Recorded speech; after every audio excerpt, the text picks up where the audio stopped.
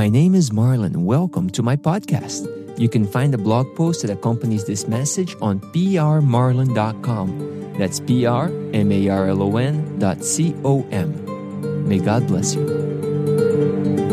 Series. We've been following Luke chapter 15, and I am so glad that you decided to join us here. Those of you who are here in person and those of you who are watching the live stream, also welcome and thank you for joining us.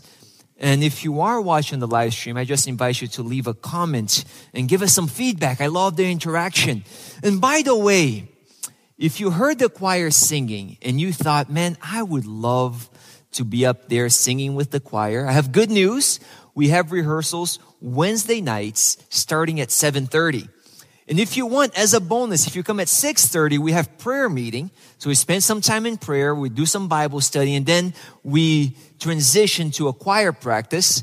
And then we're here from 7:30 usually until 8:30 with the choir practice. It's open to anyone who would like to join. So prayerfully consider it. The good thing is we have plenty of room here to spread out more, add some more seats. We'd love to have you join our choir.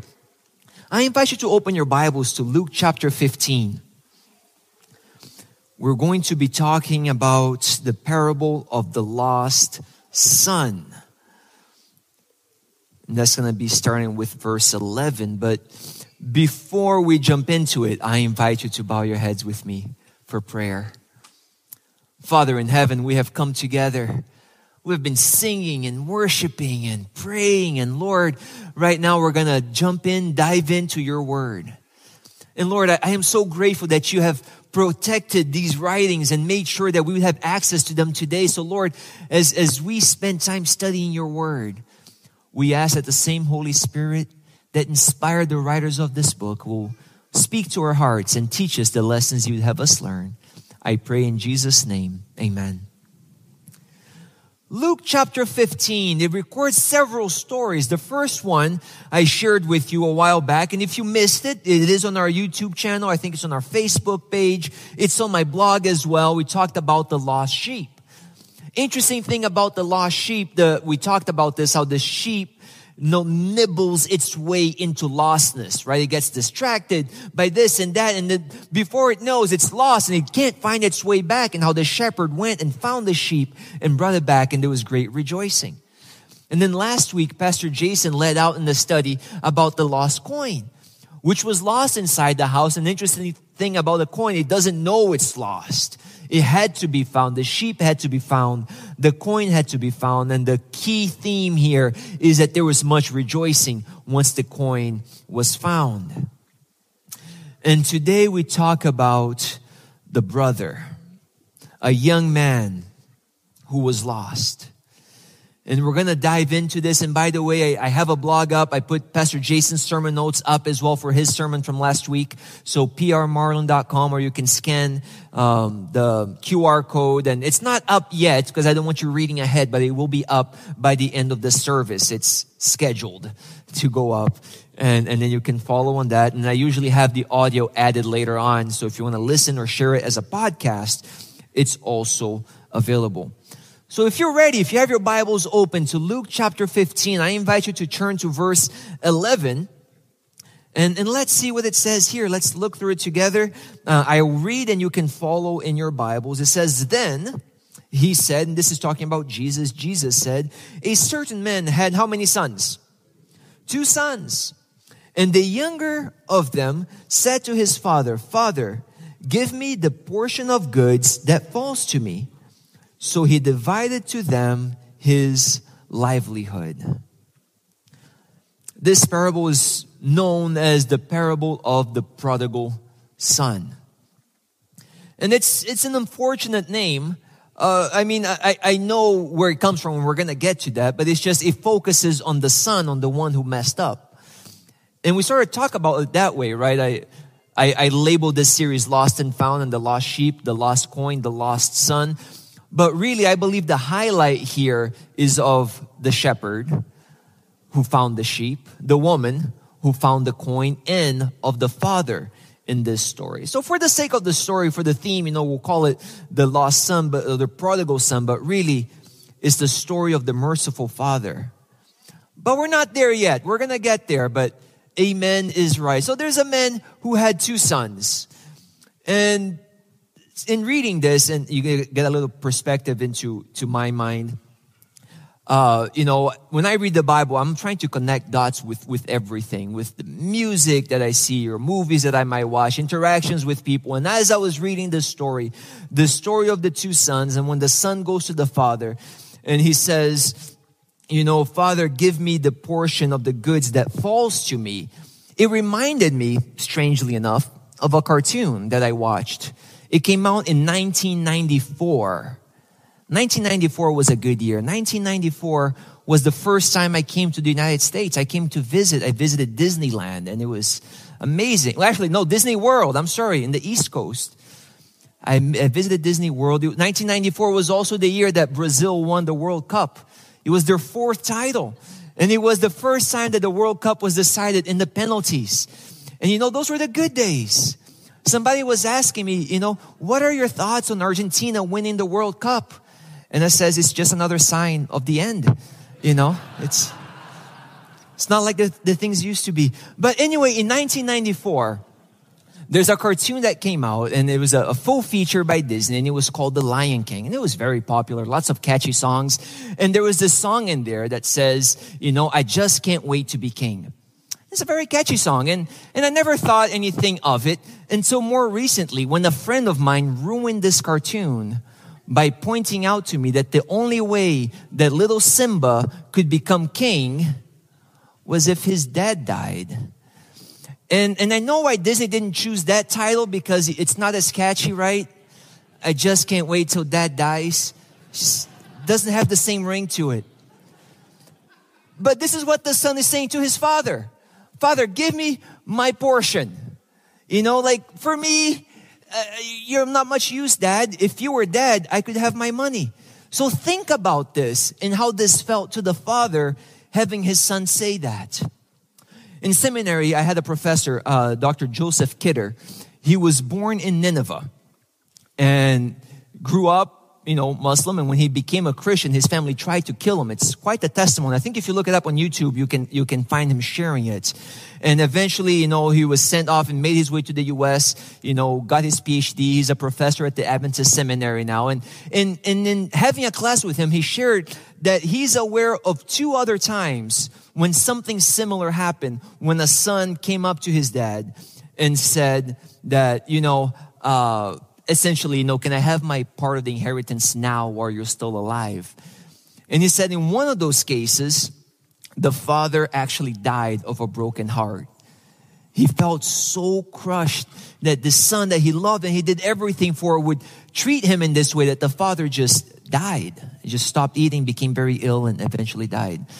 Another father reacted in a different way. He had his son killed for disrespecting him in that manner. So there's this, this is a real, as Jesus is sharing this story in that cultural context, this has a really strong impact where there's a lot of respect from the father and the son and all of this going on. And it's interesting also the story, the way it describes the father dividing, the money or the property for his son. It says that he divided to them his livelihood. And this is a word that does not show up often. I looked it up briefly, and there's two texts in Luke that jumped out at me. One of them is Luke chapter 8, verse 43, that talks about a woman who had a flow of blood for 12 years, who had spent all her livelihood on physicians and could not be healed by any. She spent all that she had. There's another story in Luke chapter 21, verse 4, and it's also repeated in Mark chapter 12, verse 44. It says, all these things, all these, out of their abundance, have put into the offerings for God. But she, out of her poverty, put all the livelihood that she had. And it's the story of the widow and the widow's mite. And she gave all of her livelihood. So for me, this points out that the father gave sacrificially to the son. And I have notes on this on my blog. If you look at in the Old Testament, it would mention that the son receives, the younger son would have received 1/3 of everything that the father owned. 2/3 goes to the oldest brother. And in case there were any sisters, not in this story, but, a little bit less because of the dowry for the sisters. But the son gets 1/3. This is a big chunk of all that the father has. And he gives it to his son. And if we look in the text, it says on verse 13, and not many days after, the younger son gathered all together and journeyed to a far country. And there he wasted his possessions with prodigal living. And that's where we get, to the prodigal part of it. Prodigal living. This is where we get the prodigal son. And he's out there. He's not concerned about money. He's just spending it. Because after all, daddy just gave him this huge chunk of money. So he's living, he's having a good time. And there's this word prodigal.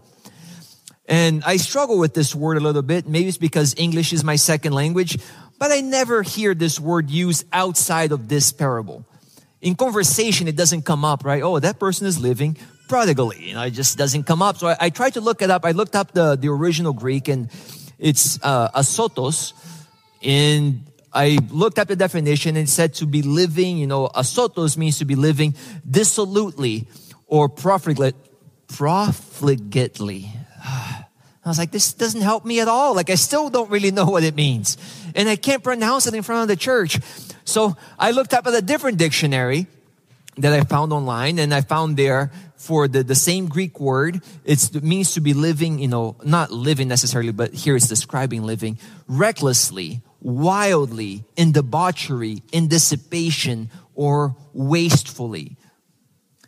And here's the picture that comes to my mind. The parable here, it does not give us details of the relationship between the son and the father. But in my mind, if this is how he chooses to live once he's away from the father, the issue might have been that the father kept curbing him and limiting him in what he wanted to do.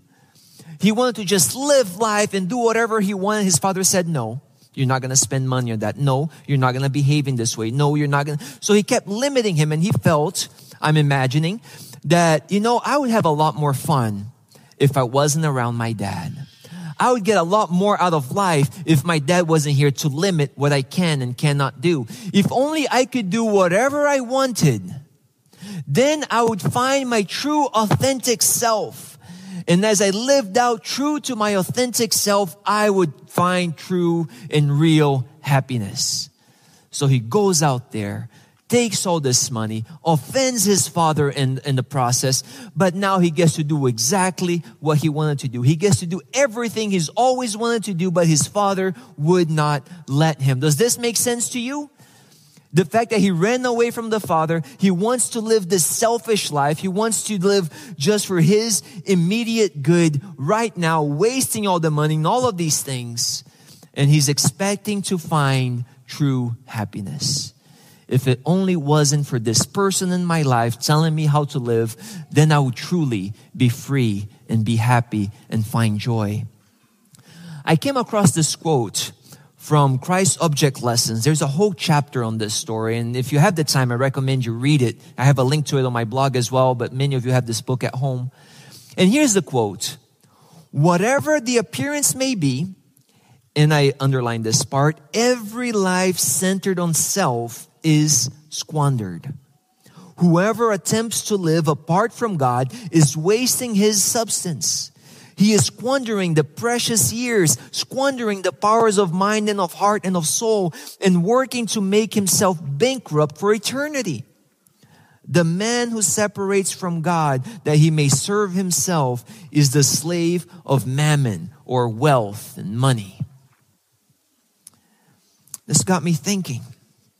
In trying to find freedom, he became a slave to this way of living. And look at what happens next. In the next verse, in Luke chapter 15, verse 14 says, but when he had spent all, there arose a severe famine in the land, and he began to be in want.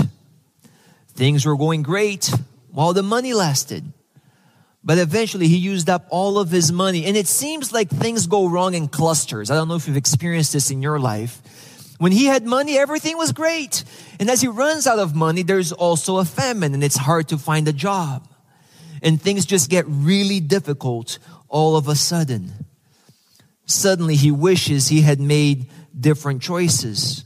How can I say that? Because of what the next verse says. Verse 15 and 16 says the following. Then he went and joined himself to a citizen of that country, and he sent him to into his fields to do what? To feed swine, to feed pigs. And he would gladly have filled his stomach with the pods of the swine, but no one gave him anything. You know, there's a commentary that I read on this, and it's really interesting, talking about him longing to eat from the swine. It said it could mean that he saw the pigs eating and being filled, right? So the pigs are being fulfilled, they're eating, they're enjoying it, and he would have liked to have been able to be full also. But maybe it was psychologically impossible for him to eat such pig food. Or it could mean that he would have liked to have eaten the food that pigs ate, but it was physiologically impossible since humans could not eat the same thing that the pigs were eating. And finally, it could mean that he would have liked to have eaten the food of the pigs, but that the citizen, the boss, would not allow him to do so. It is uncertain which of these is more likely, but what is clear is that the younger son has fallen as far as he can. He is working for a Gentile, feeding pigs, and in some way or another, contemplating breaking bread with the pigs. The pods here are carob pods used to feed animals, and at times the poor were forced to eat them. This young man had distanced himself from his father in order to live his life focusing on immediate gratification, everything for his immediate pleasure. He distanced himself from the loving father who was providing for him because he misunderstood the care and the love of the father as being oppressive and controlling. He says, no, I want to do my own things. I know better than my old man. And all that he managed to do was to make himself, well, as he was chasing after things that would make him happy, he found himself alone, hungry, weak, and miserable. And when he hit rock bottom, there came a turning point, a realization. Luke chapter 15 verse 17 says, but when he came to himself, he said, how many of my father's hired servants have bread enough to spare, and I perish in hunger? I will arise and go to my father and will say to him, Father, I have sinned against heaven and before you. I am no longer worthy to be called your son. Make me like one of your hired servants. After hitting rock bottom, he finally realized, my dad's servants are better off than I am. And this idea of being unworthy, this is interesting. I found in one of the commentaries said the issue here does not involve the young man's legal status. It's not that he was no longer legally the son of the father, but his filial status, meaning a father like you deserves a better son than a son like me. He didn't feel like he deserved the love of the Father. And I appreciate this parable because I think it illustrates our journey as Christians. You know, these parables, I mean, there's some of us that like the sheep, we just get distracted. Next thing we know, we're lost and we can't find our way back, and someone has to come and to grab us and to bring us back, right? The shepherd had to come and rescue the sheep. Last week, like Pastor Jason said, some can get lost inside the church and not even be aware that they're lost until someone comes along and helps them connect with God in a real and meaningful way. But many of us are like this younger son. We know what's right, but we feel like it's stifling, right? It's too much. There's too many rules. I'm going to go off and do my own thing.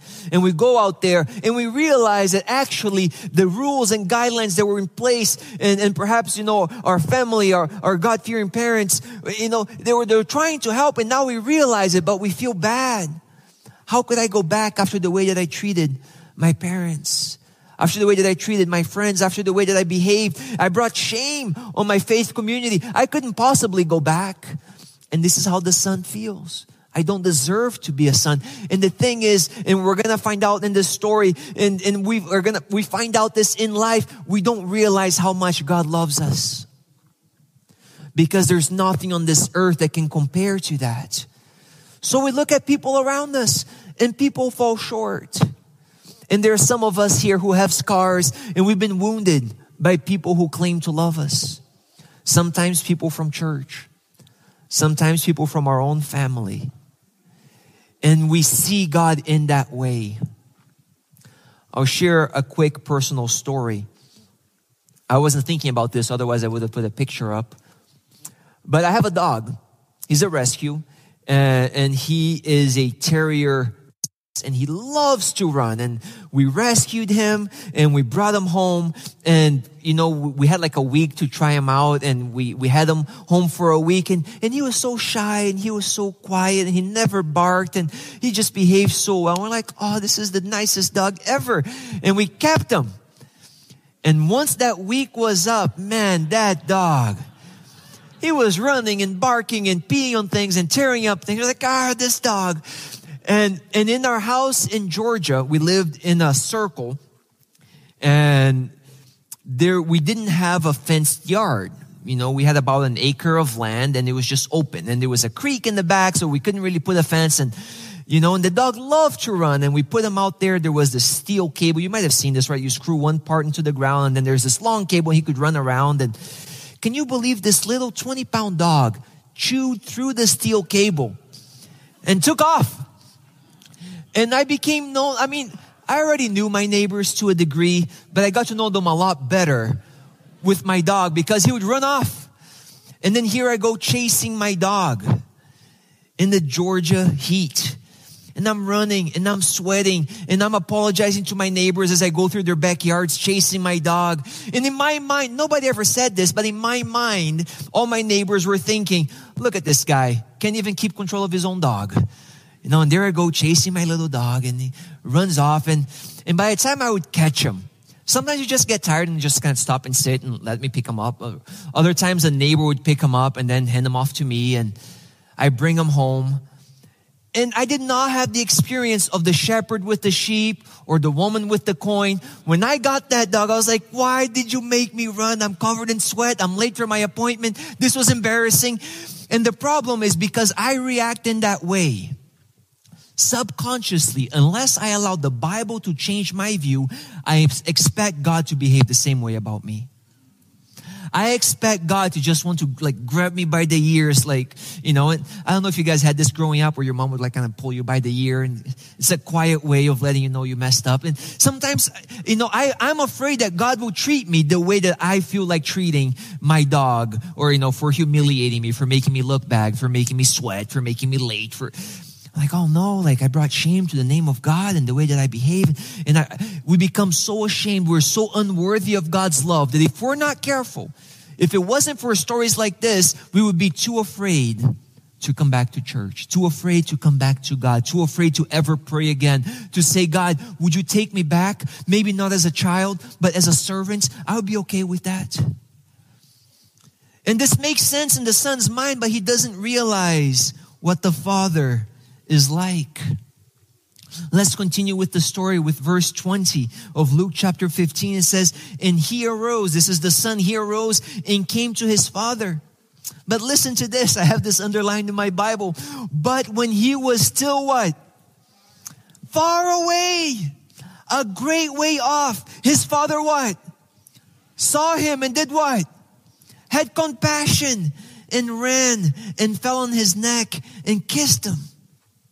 And the son says to him, Father, I have sinned against heaven, and in your sight, I am no longer worthy to be called your son. I love this because the way that Jesus tells the story, it says all this time the father was longing for the son to come back. He was not angry with the son. He was not upset with the son. He doesn't want to punish the son. He's hoping the son will come back. And when the son is a great way off, the father runs towards him and embraces him. And let's also notice the attitude of the son. The son is not making excuses for his behavior.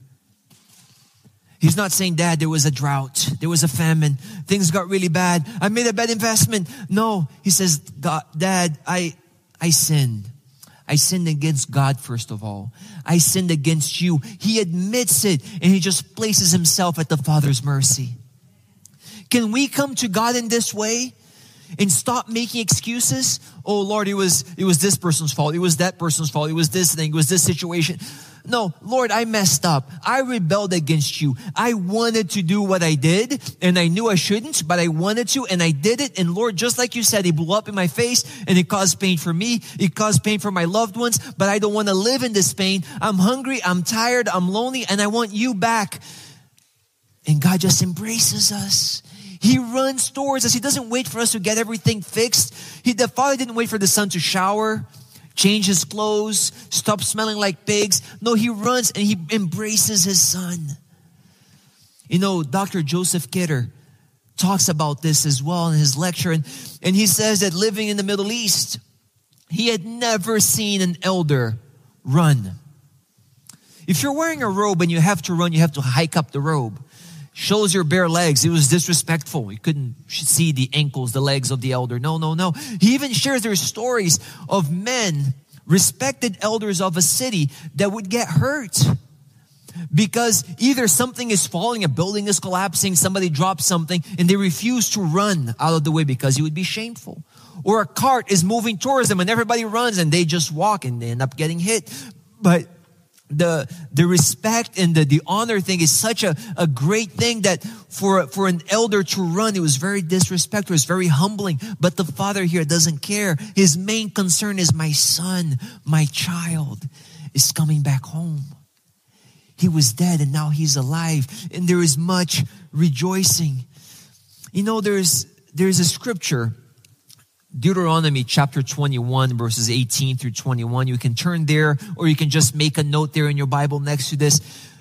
Because this is where it says, and I'll read here, I have it already saved on my notes. Deuteronomy 21, starting with verse 18, says, if a man has a stubborn and rebellious son, who will not obey the voice of his father or the voice of his mother, and who, when they have chastened him, will not heed them, verse 19, then his father and his mother shall take a hold of him, bring him out to the elders of the city, to the gate of the city, and they shall say to the elders of his city, this son of ours is stubborn and rebellious. He will not obey our voice. He is a glutton and a drunkard. Then all the men of his city shall stone him to death with stones. So you shall put away the evil from among you, and all Israel shall hear and fear. So keep this in mind. It is legal for the father to have his son killed for what he did. He is disrespectful. He didn't listen to the mother or to the father. He would fit the description of being a glutton and a drunkard, at least while he had money. But the father runs, and some have interpreted this as the father wants to meet the young man before he makes it to the gate of the city, because that's where the judgment would take place. That's a possibility. The way that I think about it, though, is a little bit different, is that this makes the son coming back that much more difficult. Because in coming back to his father, he is placing himself at the mercy of the father, and the father could legally have him killed. But he trusts that his father will be merciful. And he comes, and the father, even though he had that possibility, he chooses to go and to embrace his son. Another way of interpreting this commandment, or this law in Deuteronomy 21, and this was from a professor I had, Bolotnikov, in seminary, and he grew up Jewish and he had access to these other documents in Hebrew that go into further details than what the Bible has. And he says, well, the idea really was that if anybody was going to pass out the death penalty to a young man for being riotous and causing trouble, it would have to be the father and the mother. So in a way, this is protecting that young person, because the father and the mother should be the most merciful towards them. So in a way, it shields them from the village just being angry at them and wanting to kill them. No, the father and the mother have to sign off on this. So it's a way of protecting rebellious children. Just a different way of looking at it. But the main point remains the same. Let's read together here.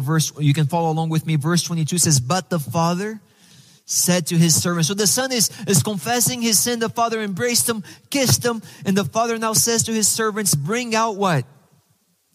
The best robe, not his old robe. The best robe. And put it on him. And put a ring on his finger and sandals on his feet. And bring the fatted calf and kill it. And let us eat and be merry. For this my son was dead and is alive again. He was lost and is found. And they began to be merry. This is the main theme. The best robe is not the robe, not the former robe that he had left behind. This refers to the robe reserved for notable guests. The ring, through the ring, the father is bestowing on him authority. Bestowing authority on his son. The sandals. Sandals were a luxury at the time, and servants did not wear sandals. The son is not to be treated as a servant. He is to wear sandals. These individual details in the parable are not to be just, turned into allegory. This is in a very real sense. The father is saying, no, you're not going to be a servant. You are my son. Your true identity that you went out there looking for, hoping to find it in the pleasures of the world, in the things that I said no to. Your true identity is as my son, my child. I provide for you. I love you. You will never be a servant. You will always be my child. Jesus is revealing in this story the heart of God. God is not interested in having us as his servants. He's interested in having us as his children. Now, the children can work alongside the servants, but there's a difference. You see, the servant works for a reward, for a wage. We are children. We get to freely do according to our hearts. And we receive gifts. That's how God relates to us. He sets us free. He reveals his love to us. He gives us the gift of eternal life. And it's up to us to choose what we're going to do with our free will. Well, there's consequences. But we always come to the Father as children. And that never changes regardless of how we behave. When we come back, we are accepted as children. That is our true identity. Now, at the time, they didn't realize this. Jesus is trying to reveal the heart of the Father. So he tells the story. But my friends, we have something that reveals it even more. We have the cross. We should have no doubt of the heart of the Father, because that's how far he's willing to go to save us. God loves us. He doesn't want to punish us. He doesn't want to keep us away. He's eagerly waiting for us to come back. He will not force his salvation on us. But should we desire to be saved, he wants to save us. He wants to embrace us. He wants to clothe us. He wants to raise our status, to give us his authority as children of God. This is what gives us our worth from the time that we are born, from before we are born. We are already of great value because of God. And the value that he bestows on us, we are his children. And we can only find our true meaning in life and joy and purpose in God. Anything else that we try is terrible. God is the one who gives us the insight of what life is all about. My friends, let's not pass up an opportunity to turn to God. Whenever you invite someone to come to Jesus, whenever you share about Jesus with someone, you invite them to come to church, you invite them to pray with you, you share a promise, whenever you're bringing someone to Jesus, you're bringing them to God, what you're doing is you're not taking them to a foreign place, you're bringing them home. All of these stories, the sheep, it would belong to the shepherd all along. The coin, it belonged to the woman all along. The son never stopped being the father's son. Coming to God is coming home. My friends, when people come into Cloverdale, when they come into our church, when they set foot in here, we should make it feel like they're coming home. This is what they've been longing for all along. This is community. This is people who care for you, who love you, who embrace you, who also hold you accountable and to help you to make better choices. The son needs help. It's going to be a journey. But you know what? He goes on that journey as son. He goes on that journey with sandals on his feet. He goes on that journey with a ring on his finger. He goes on that journey with the new robe. He's son all along the way. Yes, he's on a journey, but he never stopped being son. And he doesn't become more son or less son. He's a son. And that's the truth. And that's what we get to come home to when we turn to God. And I don't know where you are in your spiritual journey right now. I'm not sure if you identify as the lost coin, lost inside God's house. I don't know if you identify as a lost sheep. You got distracted and you found yourself away from God. Or perhaps as the younger son who just willfully, rebelliously turned against God and did what he knew he shouldn't do. But the main theme is clear in all of these stories. There is much rejoicing when you turn back to God. And all you have to do is get up and turn, and he will run to you and meet you and embrace you and transform you and reveal to you what he has called you to be all along. Your true sense of worth and belonging and of purpose in life, it's found in God. If you want to learn more, I would love to connect with you. You can scan this QR code. If you're watching online, leave a comment. If you're here, just come to talk to me after the service. I'd love to encourage you in this journey. And just remember, it's a journey home. You're coming home to the one who's loved you all along. God loves you. It does not matter what you did. He can cover it. He can take care of it. He just wants you to come back. And that's it. And if you can take this message and share with somebody else, that's what we're called to do.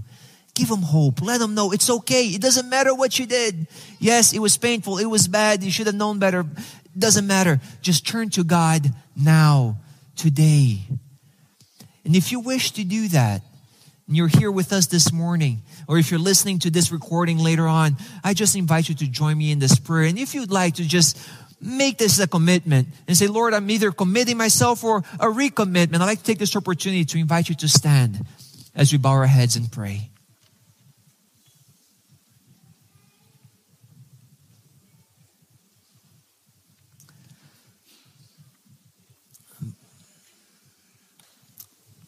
Oh, Lord, our God, what a privilege to come to you and to call you Father. Lord, this story that Jesus shared, such a powerful story, reminding us that your love for us, it's so much greater than we could imagine. And yes, Lord, you could have us killed for disobeying you, for rebelling against you, for hurting others. And we're so sorry for that. But it's so good to know that you don't desire to kill us. You desire to save us, to redeem us, to embrace us, to restore us. And Lord, as we accept that invitation this morning, as we turn to you and call you Father, as we confess that we have wronged you, we have rebelled against you, but we turn to you and we say, have mercy on us. We don't deserve to be your child, but we know that you long to restore us to that status of children. Lord, we need you to cover us with a robe. We need you to put sandals on our feet, as it were, to put a ring on our fingers, to restore us. We cannot do it on our own. And thank you, Lord, for the assurance that you do this, not only because of this parable that Jesus shared, but because of Jesus' death on the cross. We know that you love us. So we turn to you and ask that you would accept us, that you would cleanse us, Lord, from all unrighteousness. Lord, that you help us when we want to make excuses for our sins. We don't want to make excuses. We just want to confess we have sinned. Forgive us. Restore us. Save us. And Lord, may we share this good news with others because people need to know. Just like the prodigal son, Lord, there are so many that are trying to find their joy, their identity, their reason for living. They're chasing after money and power and fame, and it doesn't fulfill them. And they chase after the pleasures of life, and it doesn't work either. Teach us, Lord, how to share with them that what they need is you and your love, and that to embrace you and to turn to you is to come home, to find the one who has loved us all along. Thank you for this message. Thank you for the good news. May we share with others and may we live it in our lives. We turn to you, Father, accepting your invitation. And by faith, knowing that you embrace us and that you save us and that you restore us. So thank you. I pray these things and I thank you and ask that you do them, Lord, according to your will for your honor and glory. We pray in Jesus' name. Amen.